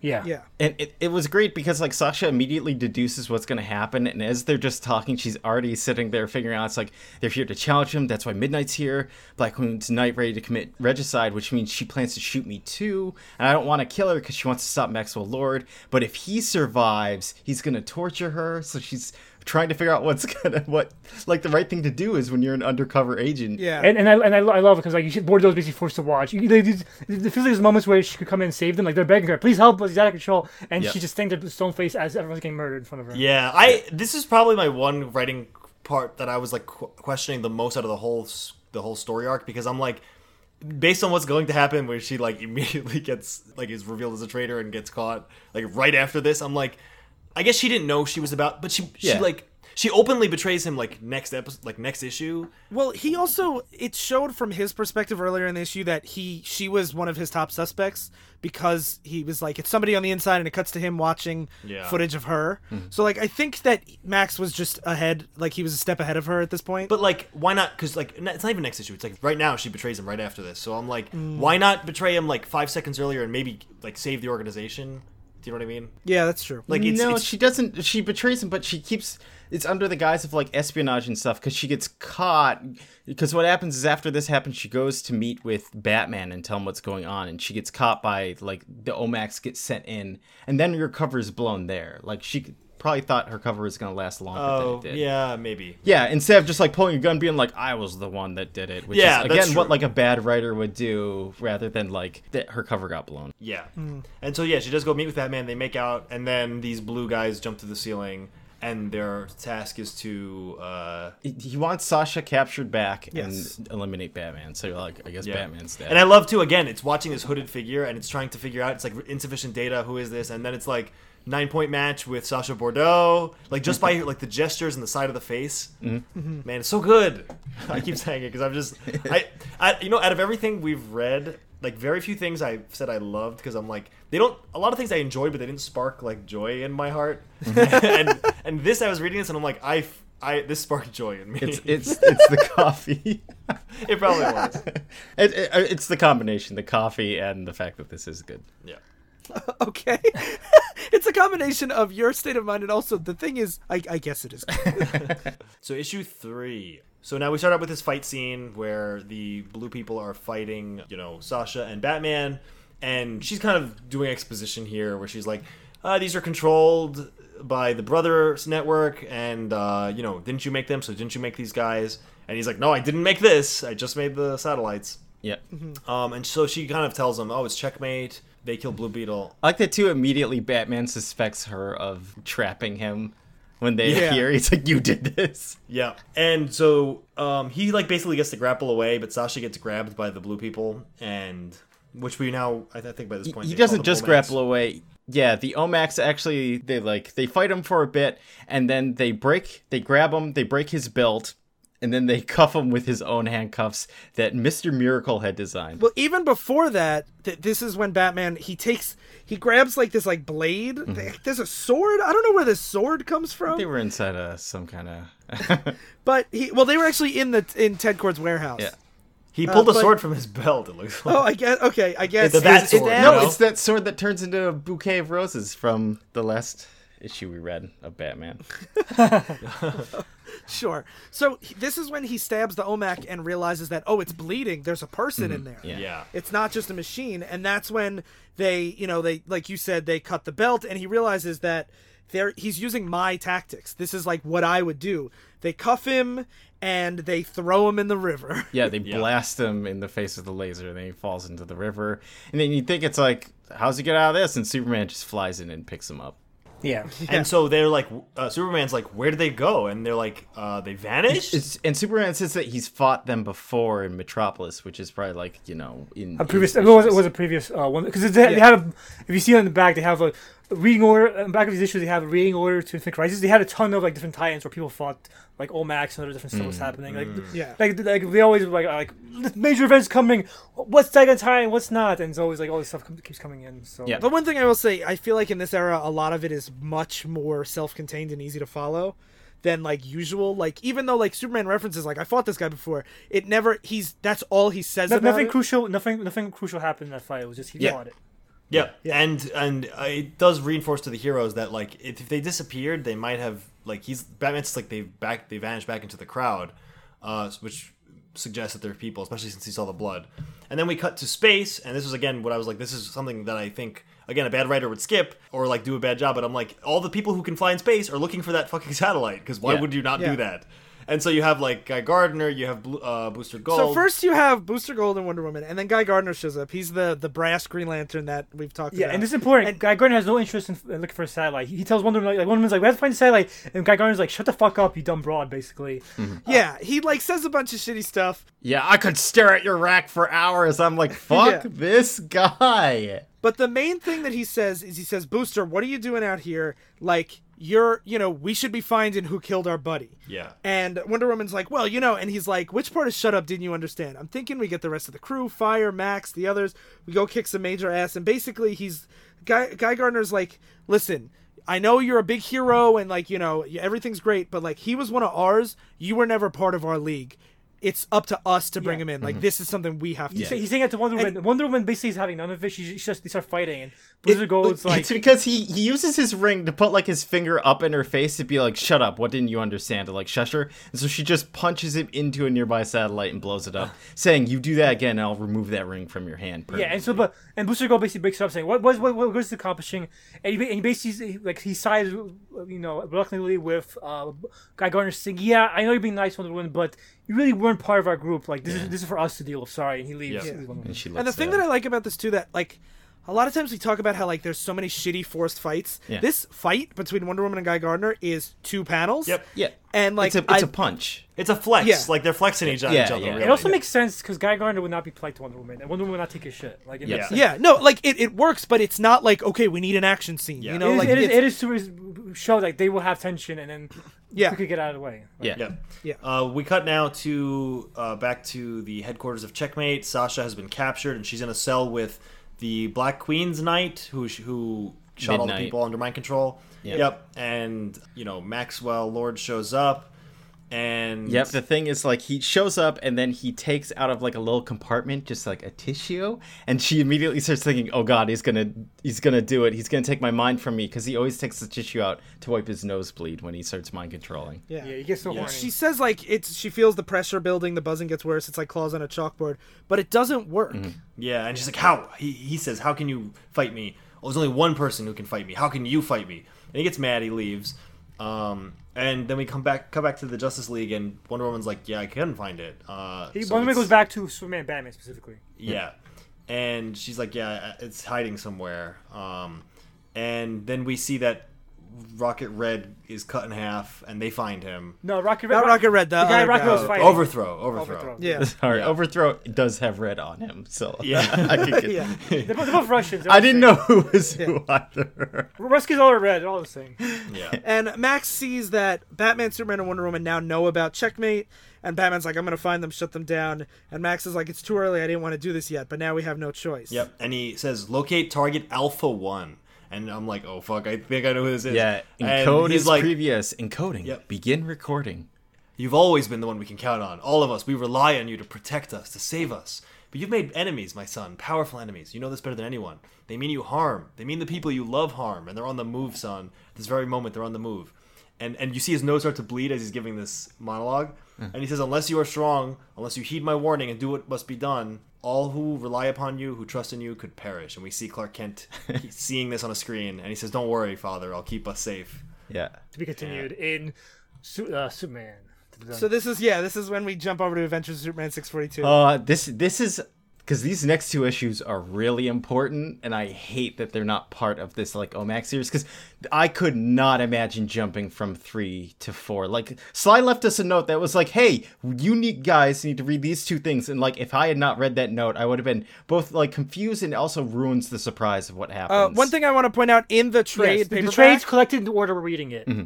Yeah. The trade. So there's like the only way you could have missed these is if you read it only in single issues as it was coming out. Still but Darryl, you're not a single issues reader. Like, the people who read single issues do this all the time. So like, and I'm sure that they usually cut these out for the trade, but I'm pretty positive at the end of the issue it would say like continue the story in Adventures of Superman 642 or whatever. Yeah, but I understand that, like, I do wish it was all super contained, but like, if you read this anytime but the day it came out, it's not going to be. I think it's fine because this format is not for Darryl. Darryl would read this in trade. You would be a trade reader, and in trade they collect it in the order of reading it. So like, this isn't for you anyway. I think this is the best of both worlds. But you don't think that maybe there'd be some people picking up this individually, and they might not think they'll miss out on that much. But it tells you it tells you which issues to pick up. It's not like. But it says the story continues, so it's like to me that's like, here's like a tie-in, because on the Superman cover it just says like. It doesn't even say a tie-in. If you're like a brand new reader, maybe, but most people, they know the score by now. Like, if you're reading an event, you know, like, I gotta pick up these issues. Like, I gotta blow the fucking $3. I think that like sometimes I understand where, you know, you have a tie-in, it could help explain more of the story, but like, to me this was continuing the story in another comic, which was weird. Yeah, no, I think that's a very fair critique. I'm gonna push back on this because X-Men does this all the time, and X-Men events are the best. It makes it feel. That's fair. It makes it feel more like it's part of that story that it is tying into the books for me. Like, it's not just a separate thing by a separate writer. Yeah, I can see that. And also, Greg Rucka was writing Superman and Wonder Woman at the time. So here it flows very naturally because it is the same writer for all of them. So anyway, this story, we are jumping to kind of like the middle of this crossover, but the main thing that's happening is Superman is now very somberly standing in the Watchtower, and they make a point here, because this comes up later too, that he has such good hearing that he's listening. He can hear the creak of leather as Carter worries the grip of his mace. He hears Wally's tapping of his fingers. His impatience, a symptom of his confusion. I like that line. That John Marshall Manor has been holding his breath for 6 minutes, and just I like that point because then later his hearing comes into it, and I'm like, oh, they mentioned that too. And then it cuts to Batman's like bruised and bloodied body on like basically his deathbed, and Superman's watching over it, and he says, I don't want to believe it, but the heat vision burns on his chest, the thumbprints left in his skin, my fingerprints in his flesh. I know it's the truth, and I don't remember doing it. So everyone's just very on edge because Superman beat the hell out of Batman while he was under Max's control. Yeah, and so this is why I picked this issue, because there's a good summary if I read the whole story, because the Justice League basically go to surveillance footage and see, wow. I love that they did through surveillance footage, first of all, and my immediate first thought was, how did Superman not immediately explode Batman? And because I always am like, I need my worlds to be like logically consistent, or I just can't do it, you know? Yeah. And like, it's so cool that he starts the fight in the Justice League Tower, and the Justice League Tower has like defense systems that scale to the power level of the intruder. So they immediately put on like Omega level defenses or whatever. and Superman is like smashing through them still, but it gives Batman enough time to like not die immediately. And what I appreciate too is his fight with Batman. Like Batman doesn't fight back. Superman comes over, he slams his head down into like the machine that he's working at, and he starts to like strangle him, and then he lasers him with his eyes, and that's it. He only does 3 things to Batman and puts Batman in critical condition, which makes sense. And he's being shot by lasers that are sonic, apocalyptic disruption beams, and Thanagarian broad spectrum laser beams at the same time. I was like, this is good. Yeah, and the thing that I really appreciated is the art completely mirrors the wounds we just saw and had described. So like you see him like hit him with heat vision right where the scars were. Like it's definitely, sometimes fights are just like filler pages. Yeah, and they just get bruised. Like it's really yeah. And you see the fight is on the security footage, and you see every member of the Justice League watching, and you see their face looking really like Wally looks very upset. Superman can't look. Wonder Woman's like looking kind of down, and it's funny. This fight lasts a few seconds. He gets lasered by the defense systems. He gets one more hit on Batman. This big robot comes in, he knocks it out, and then Wonder Woman joins the fight already. Like it's very. He gets his ass kicked so fucking quickly.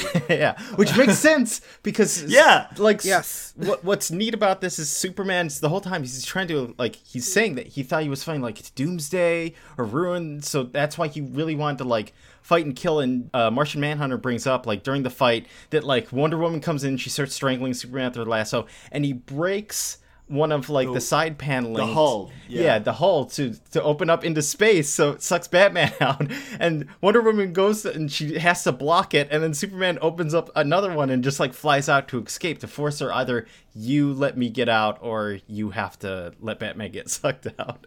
And it's great because Martian Manhunter's like, this was not really what we see in mind control or brainwashing, because this is like he's using Superman tactics. Yeah. He realized, so Martian Manhunter says, like, we have to do a deep, like, dive into your psyche to find out who did this.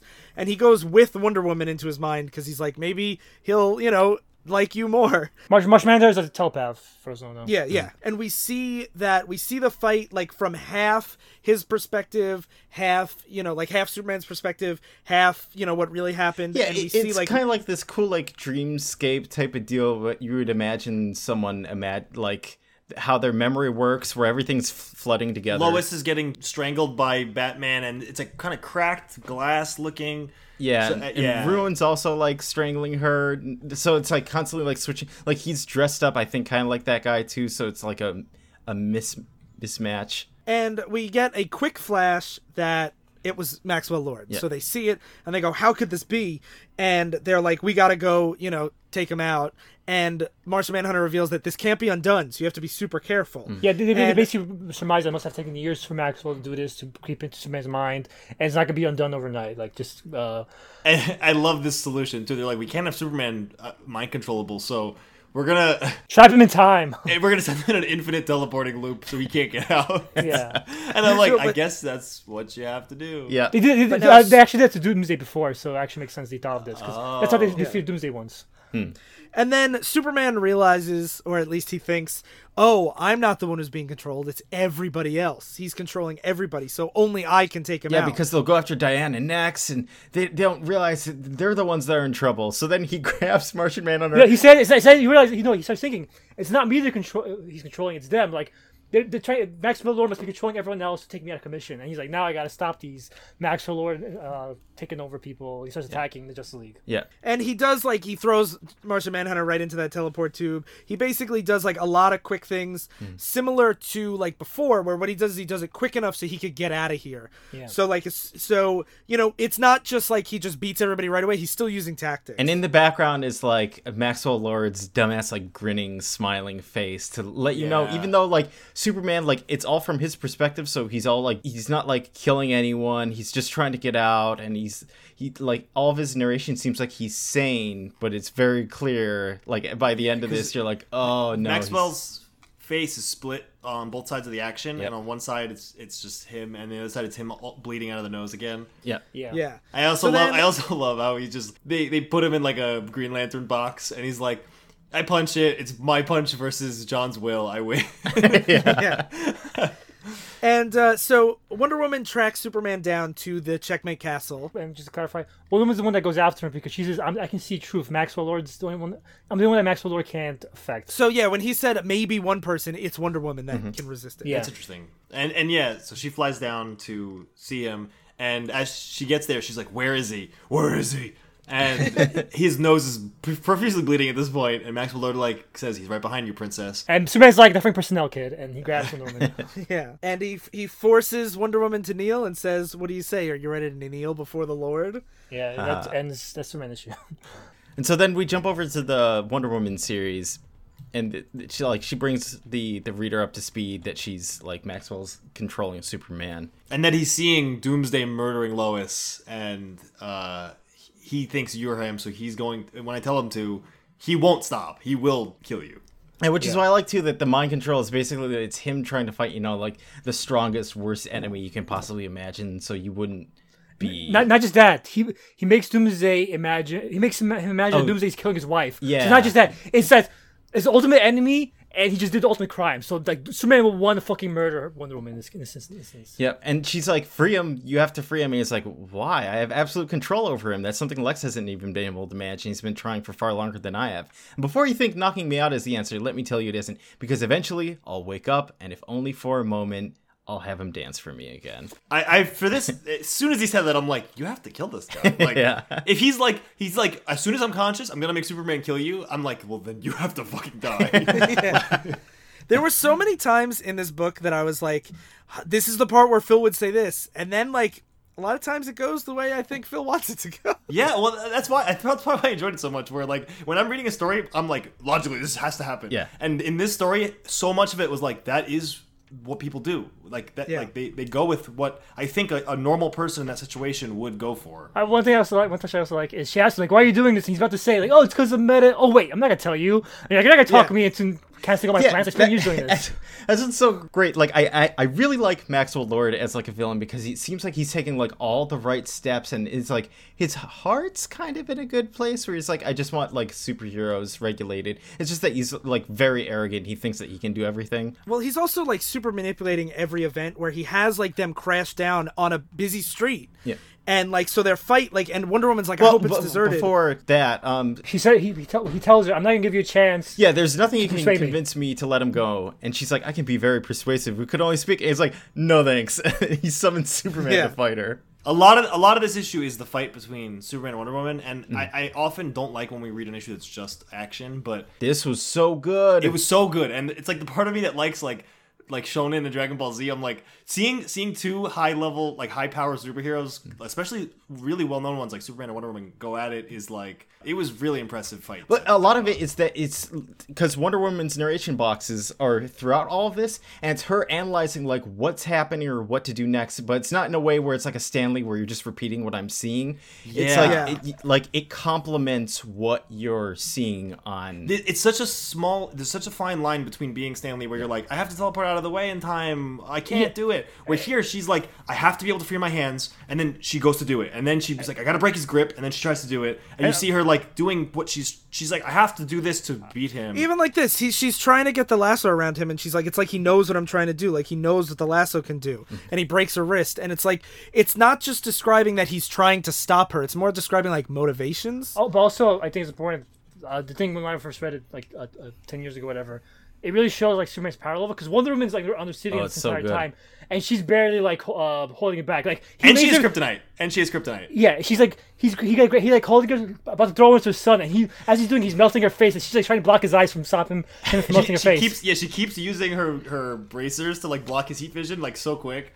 And then she pulls out the kryptonite that she took from Batman, I think. Yeah, Batman had kryptonite. Even then, he punches her from the sun to Earth, and she like burns up in re-entry and like makes a crater on her. Yeah. Oh, and also, meanwhile, Maxwell Lord does mention that he is recording this whole thing. Yeah. Yeah. And it's just this is just a really great thing because after she like crash lands on Earth, she's like, I feel the Earth ...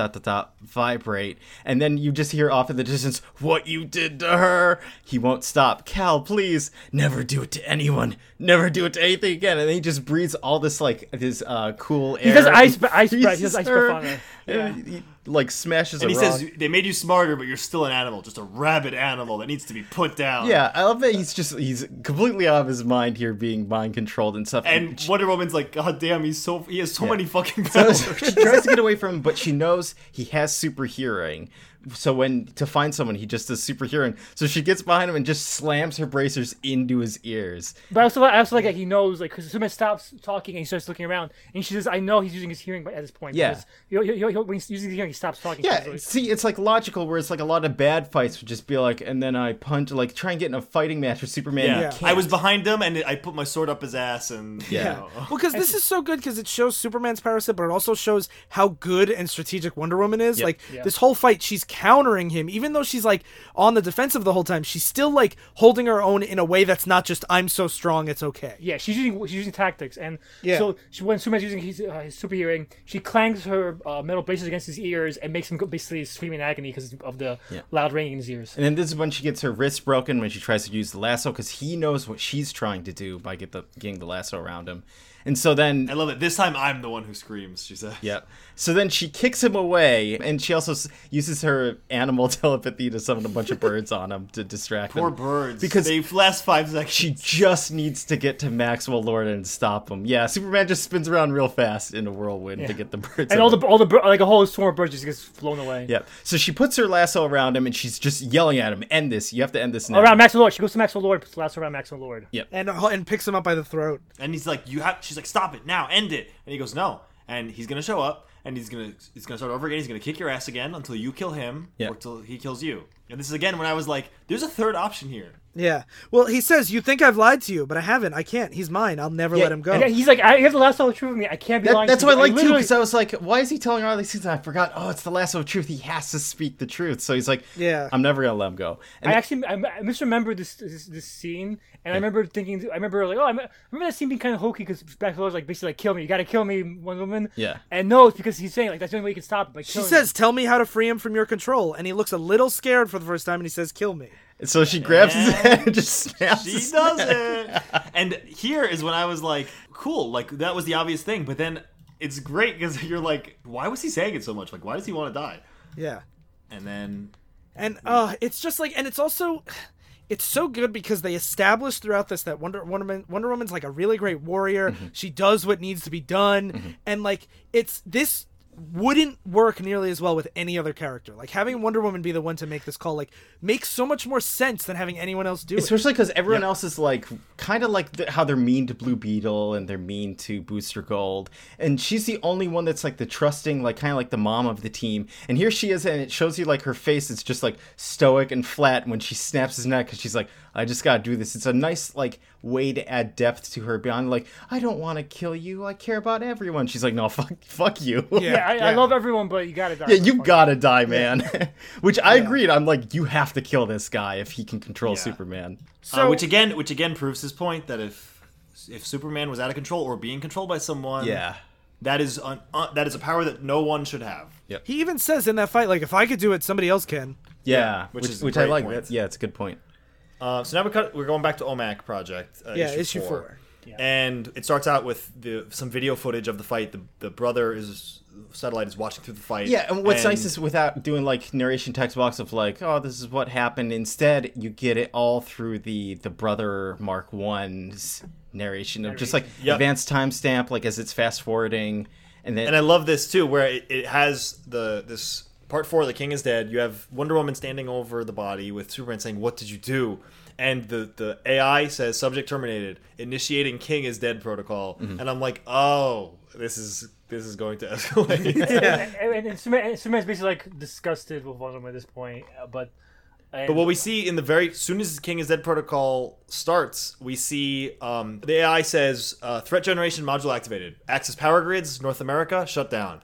Access Moscow, search and destroy Rocket Red 7. I don't know why that's a priority, but that's why it's the rest of these are actually like dangerous things, and then one of them is like Rocket Red's under attack. I think he's because he's just like former Justice League member. So like, I think that's why. Then it says accessing People's Republic of China. These things are like way bigger problems. Like all the power goes down over America, and then they access the nuclear codes. I know, but like if your friend is dying, you still have a soft spot for your friend. Well, like, also the reason why I defend this is because it's not like they're doing that instead of the other things. Right. They're also doing the other things. Yeah, so like you could be a little petty. We're gonna see that the point here is to just spread the heroes too thin, because then it makes every nuclear sub that China has override their safeties and start. They have an app. They're gonna target Taiwan and nuke Taiwan. Then it also sends to NOAA, which is the guys who detect earthquakes, that there's huge earthquakes going on in the ocean, which are fake, but it still sends the response that there's going to be tsunamis all over the world. And so now you're like, oh shit, this like the world's basically going to go into hell.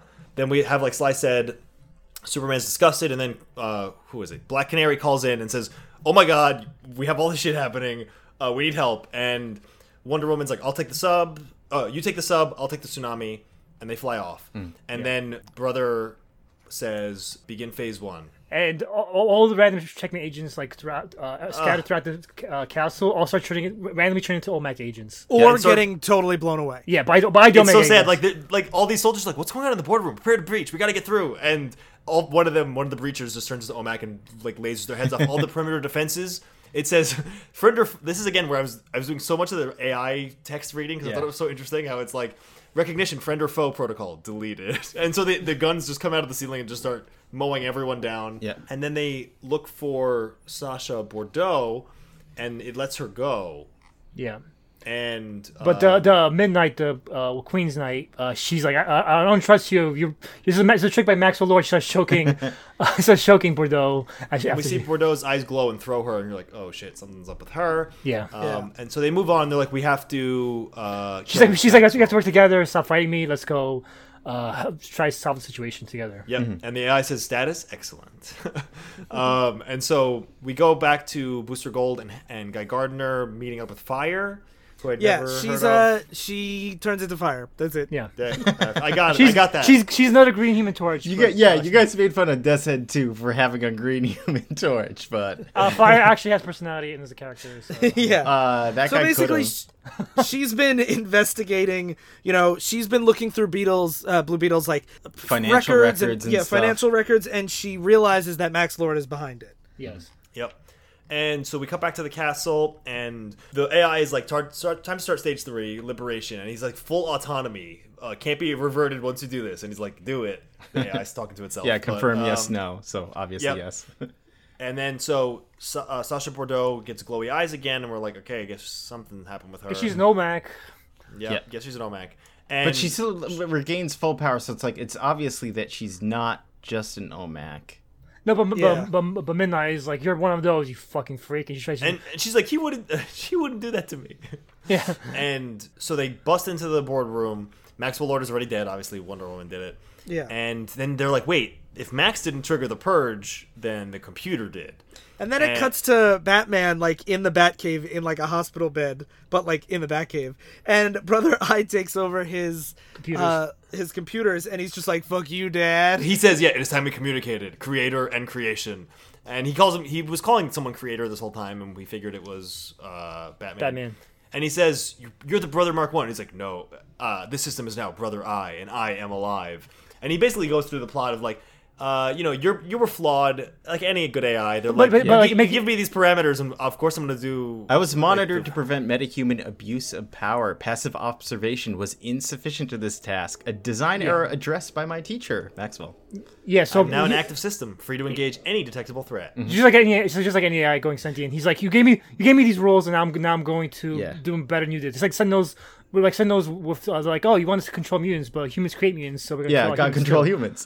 Yeah. And then just like you guys, Batman's like, and what constitutes a threat? How is Rocket Red 7 a threat? And he's like, yeah, you're too powerful. We're gonna eliminate you guys. And he's like, we're gonna get rid of Checkmate too. And he shows Batman Sasha getting knifed by an OMAC. Yeah. And he monologues a lot, but it's pretty cool. I enjoyed the monologuing, and I do love the AIs that go sentient and follow the rules. Like one day when we say, "Hey, can you clean up the planet?" and AI's like, "Have to kill polluters." It is time to talk, creator. Yeah. And then it ends with Sasha getting knifed and an OMAC Breaking Rocket Red neck. Seven's head. And he says, the AI says, "These are the days of Brother Eye. These are the days of the OMAC, and there's nothing I will not do to protect it." Mm-hmm. And that ends that issue. So the next issue starts with the same scenes, but a little bit further. So it's threat neutralized, and we see that Rocket Red's head wasn't crushed, just his helmet was ripped off. Thank God. Sasha's Rocket definitely Red. speared. Gotta kill Blue Beetle, but you gotta save Rocket Red. And then Batman's like, no, and they're like, yes, goodbye, we shall not speak again. Yep. And then it cuts to very ominous satellite, and we just get a montage of just like all the different heroes trying to save everybody. Also, you see the satellite in that picture go into like stealth mode, so this is why they weren't able to find it so easily, because it's literally like stealth satellites. Yeah, like a visibility cloak. Yeah. So now, right when Rocket Red is on his last breath, the Justice League shows up. I don't know if you mentioned Martian Manhunter was with Rocket Red trying to protect him. Martian Manhunter was with Rocket Red. I love Guy Gardner. Yeah, eat this. But now the rest of the rest of that Justice League team shows up. So But Guy Gardner, I again want to compliment like the way this is done. It's all through this like blurry like camera vision, and you see. So again, as someone who is not, I guess now at this point I've seen a lot of these comics, but if you're not that into this, you see these heroes show up, and the AI text says contact, and it tells you the person's name and their hero name, and it tells you their threat class too. So when like Fire shows up, they put her at like epsilon level, but when Guy Gardner shows up, they're like, he's an alpha level threat. And it's cool because I'm like, I don't know how strong Metamorpho is, but like I don't even know what, whatever, but they're like, he's beta class, so I'm like, okay, so he's pretty strong. And through this fight too, it keeps saying like assessing, and they're like, this like the OMAC that's fighting Booster Gold and Guy Gardner, they're like, failure 100%. For the OMAC, we need supplemental forces, and it does this throughout the fights where it's like chance of my victory here, whatever percent, chance of them winning, whatever percent, and it like keeps analyzing different combat scenarios. Which I enjoyed a lot. Yeah, so the backup team basically saves Martian Manhunter and Rocket Red, but then a new wave comes in, and they start basically they do the single thing where they start countering all the powers. So so like Mary Marvel gets hit by lightning, so she turns back into a normal person. They fire. That works. They fire extinguisher fire. Yeah, fire extinguisher fire, and Guy Gardner gets blinded. That's how he got counted in fucking Doomsday too. Remember, he got blinded, and he's like, I can't do anything now. Guy Gardner can't do shit if he can't see. I just find it funny. That's one weakness. I can't fucking see. That's everyone's one weakness. I can't wait till we get to Bleach. I like this a lot too because I just want to clarify Daryl's statement. He's saying we're going to read Bleach eventually. Not that we're going to drink Bleach or anything like that. I can't wait for Bleach. Hey, Darryl here. So that's kind of an announcement that in a few months we'll be doing multiple episodes on Bleach. And I've been hard at work reading the entire manga, and boy, is it not great. But we'll get to that when we get there, because let's be honest, since when were you under the impression this wasn't a manga podcast? The OMAC is doing, first of all, the Brother Eye is doing some big process where they say complete OMAC activation started, cannot be interrupted, and it turns off for this. And right before this, it's like projected target fatality is 100% for this fight. So it is 100% confident it's going to win in a fight. Yeah. But people do things that are surprising. So Booster Gold is like, no, this isn't supposed to happen, as like everybody's getting hurt. And Rocket Red's like, you're remembering this from the future? And again, he's like, I can't remember who dies here, but I'm damned if it's going to be another one of my friends. And he has this plan that he's going to get them all close together, trap them in his force field, and detonate his power supply. And that's his plan, but then they shoot him down real fast. Yeah, I like that, where he's like, this is my martyrdom plan, this is going to be the last thing I ever do, and they just shoot him. They're like, no.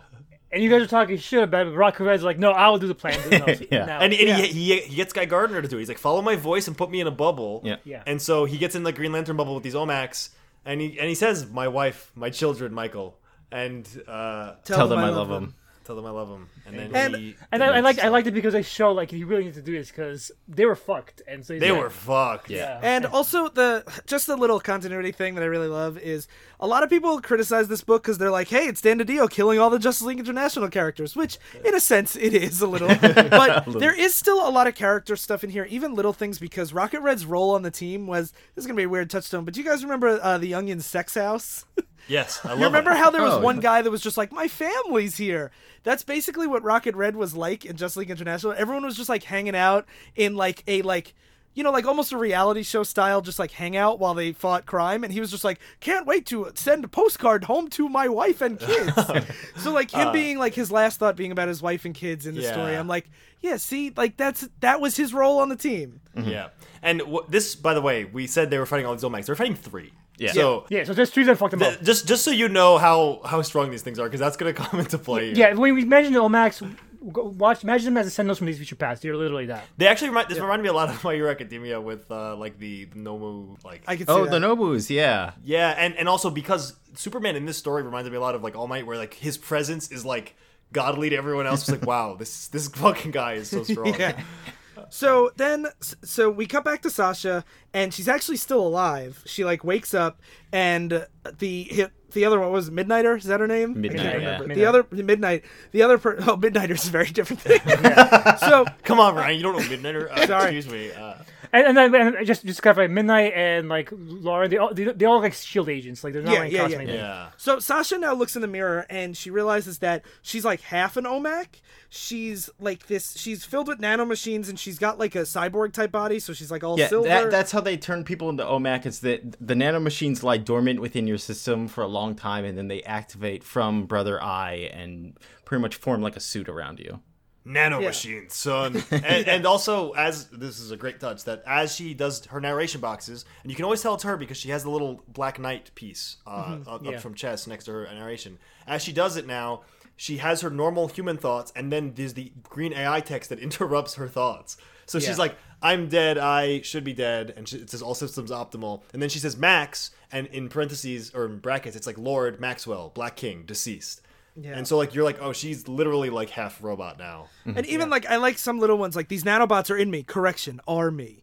Like things like that are really cool. And so, she's like, yeah, it's so good. So they find the dead body of the OMAC that was fighting them because she got stabbed through the throat, and they realize that if you kill the host under them, the OMAC dies. But then she hacks into the machine and she realizes that they're too late. So she calls Batman and she's like, you must warn the League, everyone, your allies, even your enemies. Brother Eye is turning on all of them. The OMAX is turning all of them on at once. Her text now that comes out of like when she's speaking is like a different font. It's like more robotic looking. It's like I think it's Roboto, the font. I thought that was a really nice touch too. So she tells Batman that they are activating all the OMACs, and there are 1,373,462. And Batman's like, "Fuck!" And then he says when, and she goes now. Yeah, and it shows a fucking U.S. map, and it looks like the fucking lights at night kind of thing. Yeah, so many fucking OMACs. And we just get a quick montage of so many OMACs. This whole issue was like a timer going down of time to OMACs activation, and so as she says now, it goes to 0, and then like Ryan said, we just see a montage of OMACs. People turning to OMACs. And that ends issue 5. We have one issue left. And at this point, I'm like, how in one issue are they going to wrap up 1.5 million OMACs flying into the sky? I'm like, who can do something about this? So this issue begins... Well, it opens with all the OMACs fighting all different superheroes around the world now because they're all being swarmed at this point. And again, great AI text where it says, target, demolition team. I guess that's a superhero team. And it says team neutralization, 75%. And then you go to Supermen of America, team neutralization, 67%. So it's like going to... It's going to all the superhero teams around the country, around the world, and just like murdering all of them. Mm-hmm. Yeah. And while this is happening, Sasha is trying to contact all the older members of Checkmate, being like, "I know Checkmate fucked you over, but please come back. We need your help. Like we're all gonna die." So like people like the Suicide Squad that used to be part of Checkmate, like stuff like throughout Checkmate's continuity. And she says to them like, "We just need any information you have about can we stop the nanomachines." From what they're doing, and we see in space, Brother Eye is amassing wings of these OMACs to like basically just attack the Earth. And while this is happening, Batman is finally getting back into action, and he's going back all the way to where it began with Ted Kord, the Blue Beetle's warehouse that got robbed. Mm-hmm. And he's like, "Oh, we never found out what actually got stolen." It wasn't the kryptonite. Yeah, it wasn't the kryptonite ring. It was something that was supposed to arrive, but didn't arrive in time. For them to steal it, and it turns out it to be a giant EMP. Yeah, giant EMP. Strong enough to penetrate the OMAC shield. That Ted Kord had invented, but classic Blue Beetle couldn't fucking mail it on time. and I like this touch because in the end, the Blue Beetle's the one that is the key to saving everyone, even though he's been long dead at this point in the story. And that I did love too. That like he was right about everything. Everyone can eat shit. He was right, and yeah, he is the key. And then, so he sends the Green Lanterns to try to round up all the OMACs in one place so they could hit them with this EMP bomb. Yeah, and to round up all the OMACs, you need all the superheroes to get there. Yeah. Because the OMACs are hunting the superheroes. And one thing we just get like a character scene of Guy Gardner and Booster visiting Fire in the hospital. And he's just like, this is all my fault. You know, Dimitri... Booster says that. He took 3 of them with him, Fire. He saved our lives for all that's worth. And she's like, you can't blame yourself. And he's like, this is all my past, Fire. Where I'm from, this is all ancient history, literally. History I couldn't be bothered to remember. Dimitri's dead, Ted's dead, my best friend, and I couldn't remember enough to save his life. And Guy's like, we gotta go. The Justice League is calling us. We've lost enough of our people already. Yeah, and that's where I was mentioning before that's why I like Booster. Like, even though his backstory is like, I still think it's dumb. I'm like, this is a really cool way to present it.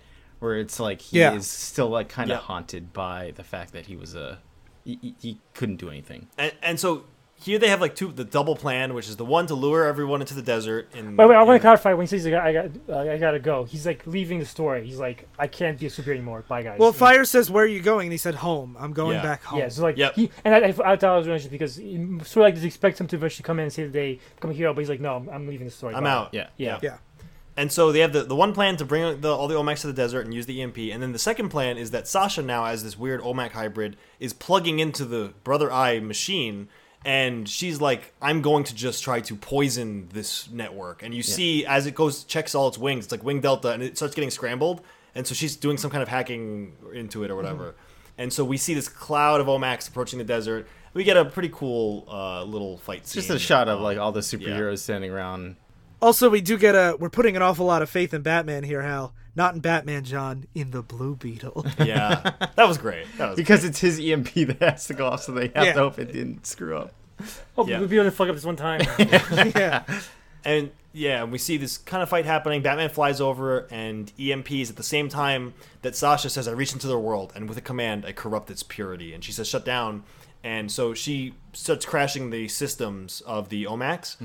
And they're specifically EMPing it so that way it saves the lives of the people that are under the OMAC skin. Yeah, because otherwise they could just like try and like fight them, but that ends up killing people. So then also, I like this note that earlier when she was starting to be like, we have to fight OMAC, she's like, or we have to fight Brother Eye. She's like, Brother Eye sees me, but apparently doesn't even view me as a threat because I'm just so beneath it.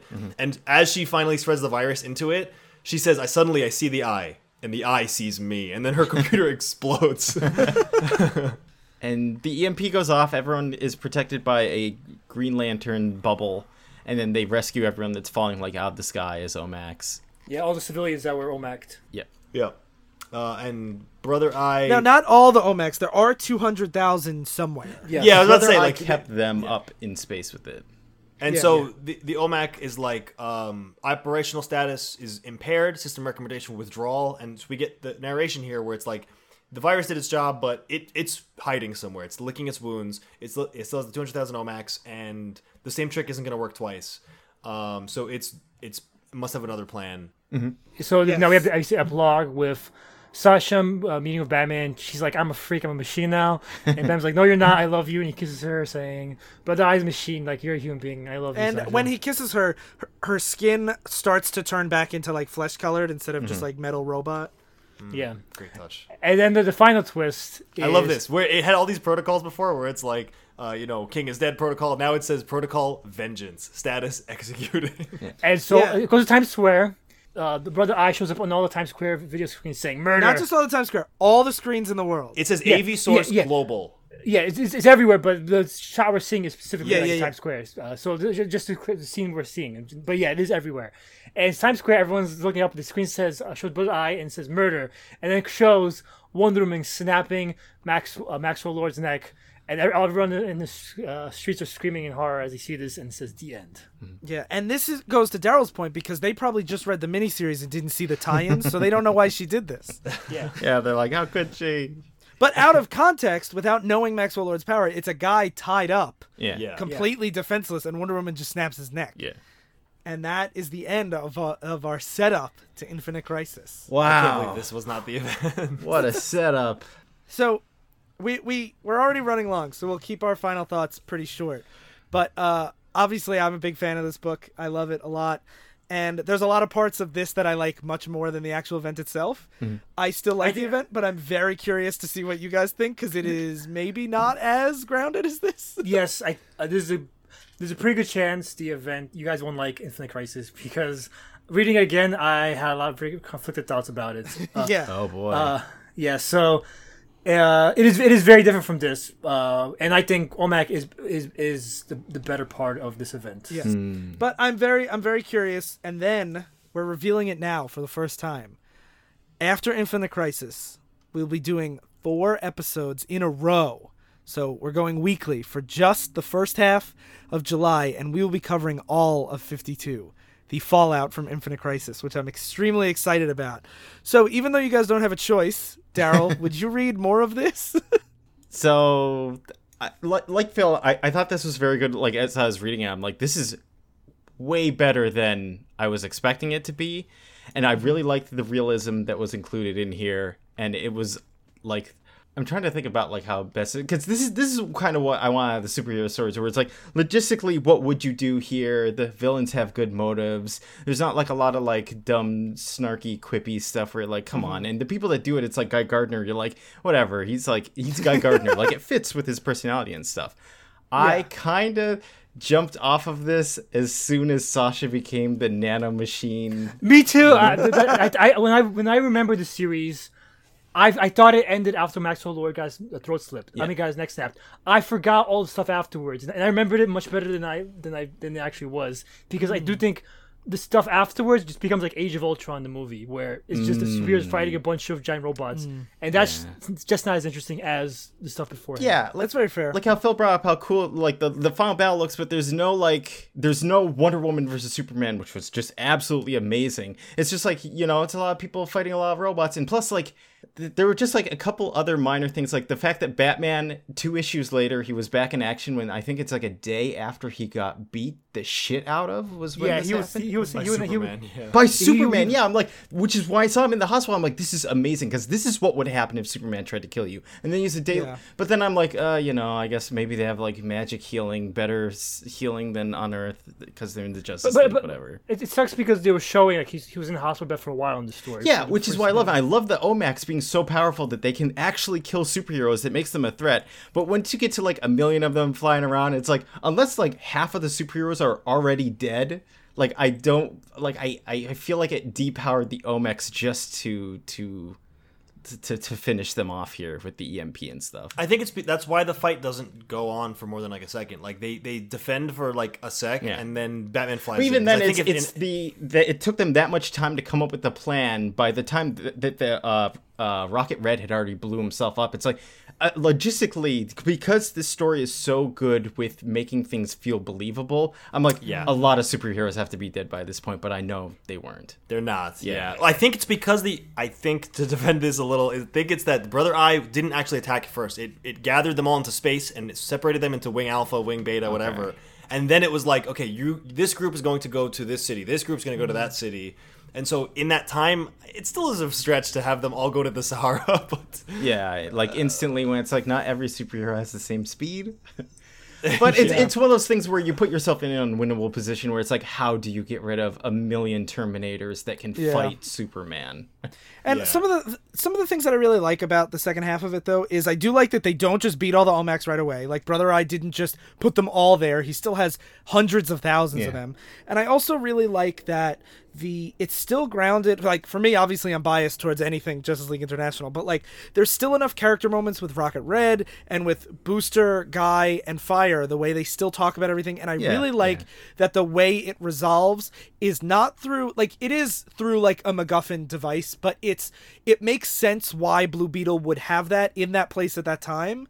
Like, it feels less Deus Ex Machina and more to me like set up. I mean, there is like that they pull the curtain out from under you because it's like the 100 pounds of kryptonite were what the OMAC stole when they were told to get the EMP, but they wanted to like cover for the fact that they couldn't find it. I was like, what? It's because it wasn't delivered yet. Yeah, it wasn't delivered. No, but it's still that the OMACs were like, you think like the 100 pounds of kryptonite is going to come into play later in the story, but it doesn't. Actually, the one thing I do want to say about that is the 100 pounds of kryptonite. They deduce that the OMACs must have stolen it. That's actually not what happens. Jason Todd steals it, but that's in a Batman book. Okay. That's like it's one of those things that was. Because it happened in Gotham, and like that story was being told in the Batman books at the time of like Jason Todd stole all that kryptonite, and I think that like it's because that was written by Judd Winnick at the time, who wrote Countdown as well with Jeff Johns and Greg Rucka, and that's one of those things that like they never say that's why, it's just that's what they suspect. Which I like the way that's handled, because if you aren't reading that book, you can. Like, just say, like, oh, that's an explanation, even though, like, when you actually go deeper, like, that's just what Batman thinks happened. It's a better explanation than just the OMACs are trying to cover for their own failure. Yeah. But it's, like, the fact that I have to go and read another book is, that... Well, I think it's more that, like, they wanted to not make it seem like it was just this dangling plot thread. Yeah. So it's like, that's just what the heroes think, because they haven't read those other books either. So that's everyone's else's issues. What I didn't get was, why did Sasha become a hybrid? And not an OMAC. Well, they say that Maxwell Lord injected her with like proprietary tech, like different kind of technology. But why? Because he thought she was going to be like she was going to be his right hand. I know, but he suspected her near the end. Like near the end, but near the end. We assume this was way earlier. Yeah, they say that she was injected like way earlier. Okay. I definitely I didn't care for any of Sasha becoming a robot. Yeah, I think that's fair. And when they brought back Checkmate after this, Greg Rucka made it more of a superhero thing, and I think that's a shame, because I think DC Marvel have a criminal lack of spy shit, and I think that's like human fair, spy shit. Yeah, exactly. Yeah, I agree. Yeah. What about you, Phil? I mean, I loved it. I really did. Like, out of the superhero stuff we've read, the stuff that was like, again, the stuff that wasn't like manga, this is one of the few superhero things I like felt like I loved it. I would definitely read more. I do want to say like up to that Wonder Woman episode, like right there, like Maxwell Lord's death, this was my favorite thing we have read this year. Yeah, cool. And even though I'm criticizing the second half, it was 10 out of 10 until Maxwell Lord's death. Yes, then it becomes like an 8 out of 10 or like. And also, the one thing I want to say is we're saying like the second half, but really it's like the second like. The last like quarter, last third, basically. Yeah. So like, it's the second half of like OMAC specifically. Yeah. So cool. It's good. So I will read more. It's one of those things like the Sasha robot stuff. This is one of those where like I thought Greg Rucka was just phenomenal, and I'm like, that's a little weird, and that could be something. Whereas if I read more, there's more like that. I deem it like the superhero shit I don't like, where it's like, then suddenly she's half robot and she hacks into OMAX. I'm like, when we get to Infinite Crisis, this is gonna be this is more of a problem than Infinite Crisis. It's gonna drive you guys crazy, because this thing has to do this thing where they're basically setting up a status quo for a new book. No, let's just wait. Let's just wait and read it. Okay. Also, I will say, not knowing if this was going to be good or bad did make me like this more, probably. Because if you guys were, like, if I had remembered ever that you hyped this up, because I ignore half the shit you say about these events. If I had remembered you hyping it up, maybe I would have been like, this was really good. But because I was like, this is probably going to be shit, when it you saw Crisis and you're like, oh no. Yeah, I was like, fuck. You had a Crisis starring Blue Beetle. And then it was so good, like, comparatively to that I was, like, blown away by it. Yep. All right. Yeah, this was really nice after Heroes in Crisis. Yeah, so definitely, since we're doing all these big ambitious things and we're going to be releasing much more episodes soon, you should definitely like join our Facebook group and our Discord, and all those links are in the show notes, and also like the network Facebook group, and you should subscribe. And you know what, I always say it like casually, but if you do like the show, please write us a review on iTunes, because it helps people find us, because what it does is you could show up on the charts if enough people review it, and then you have visibility, and that's super important. Yeah. So if you don't mind, haven't done one yet, please consider doing so. Yeah, that would be super awesome. And also, while you're doing that, while you're in iTunes or wherever you're writing your reviews, I think Stitcher lets you write reviews too. But you should check out the rest of the shows on the Flying Machine Network. If you go to flyingmachine.network, I want to plug Stranger Still. They just did an episode on the water crisis in Flint, Michigan, and I think that's something that's super important that people forget is still a problem. And it wasn't just like a hashtag 2 years ago. It's still a big issue that hasn't been solved. So. That's a lot more important than nanomachines and big robots from space. So definitely give that a listen. And all that and all the other shows are at flyingmachine.network. So thank you all for listening to Divisive Issues. I've been Rotting in hell, Max. I can't wait for Bleach. I've been turning into a nanomachine hybrid to piss off Darryl. And I'm Red Rocket, and I'm just as important as the nuclear holocaust. It's Rocket Red, you dick. Red Rocket. Stay in continuity. I give you the incredible flying machine.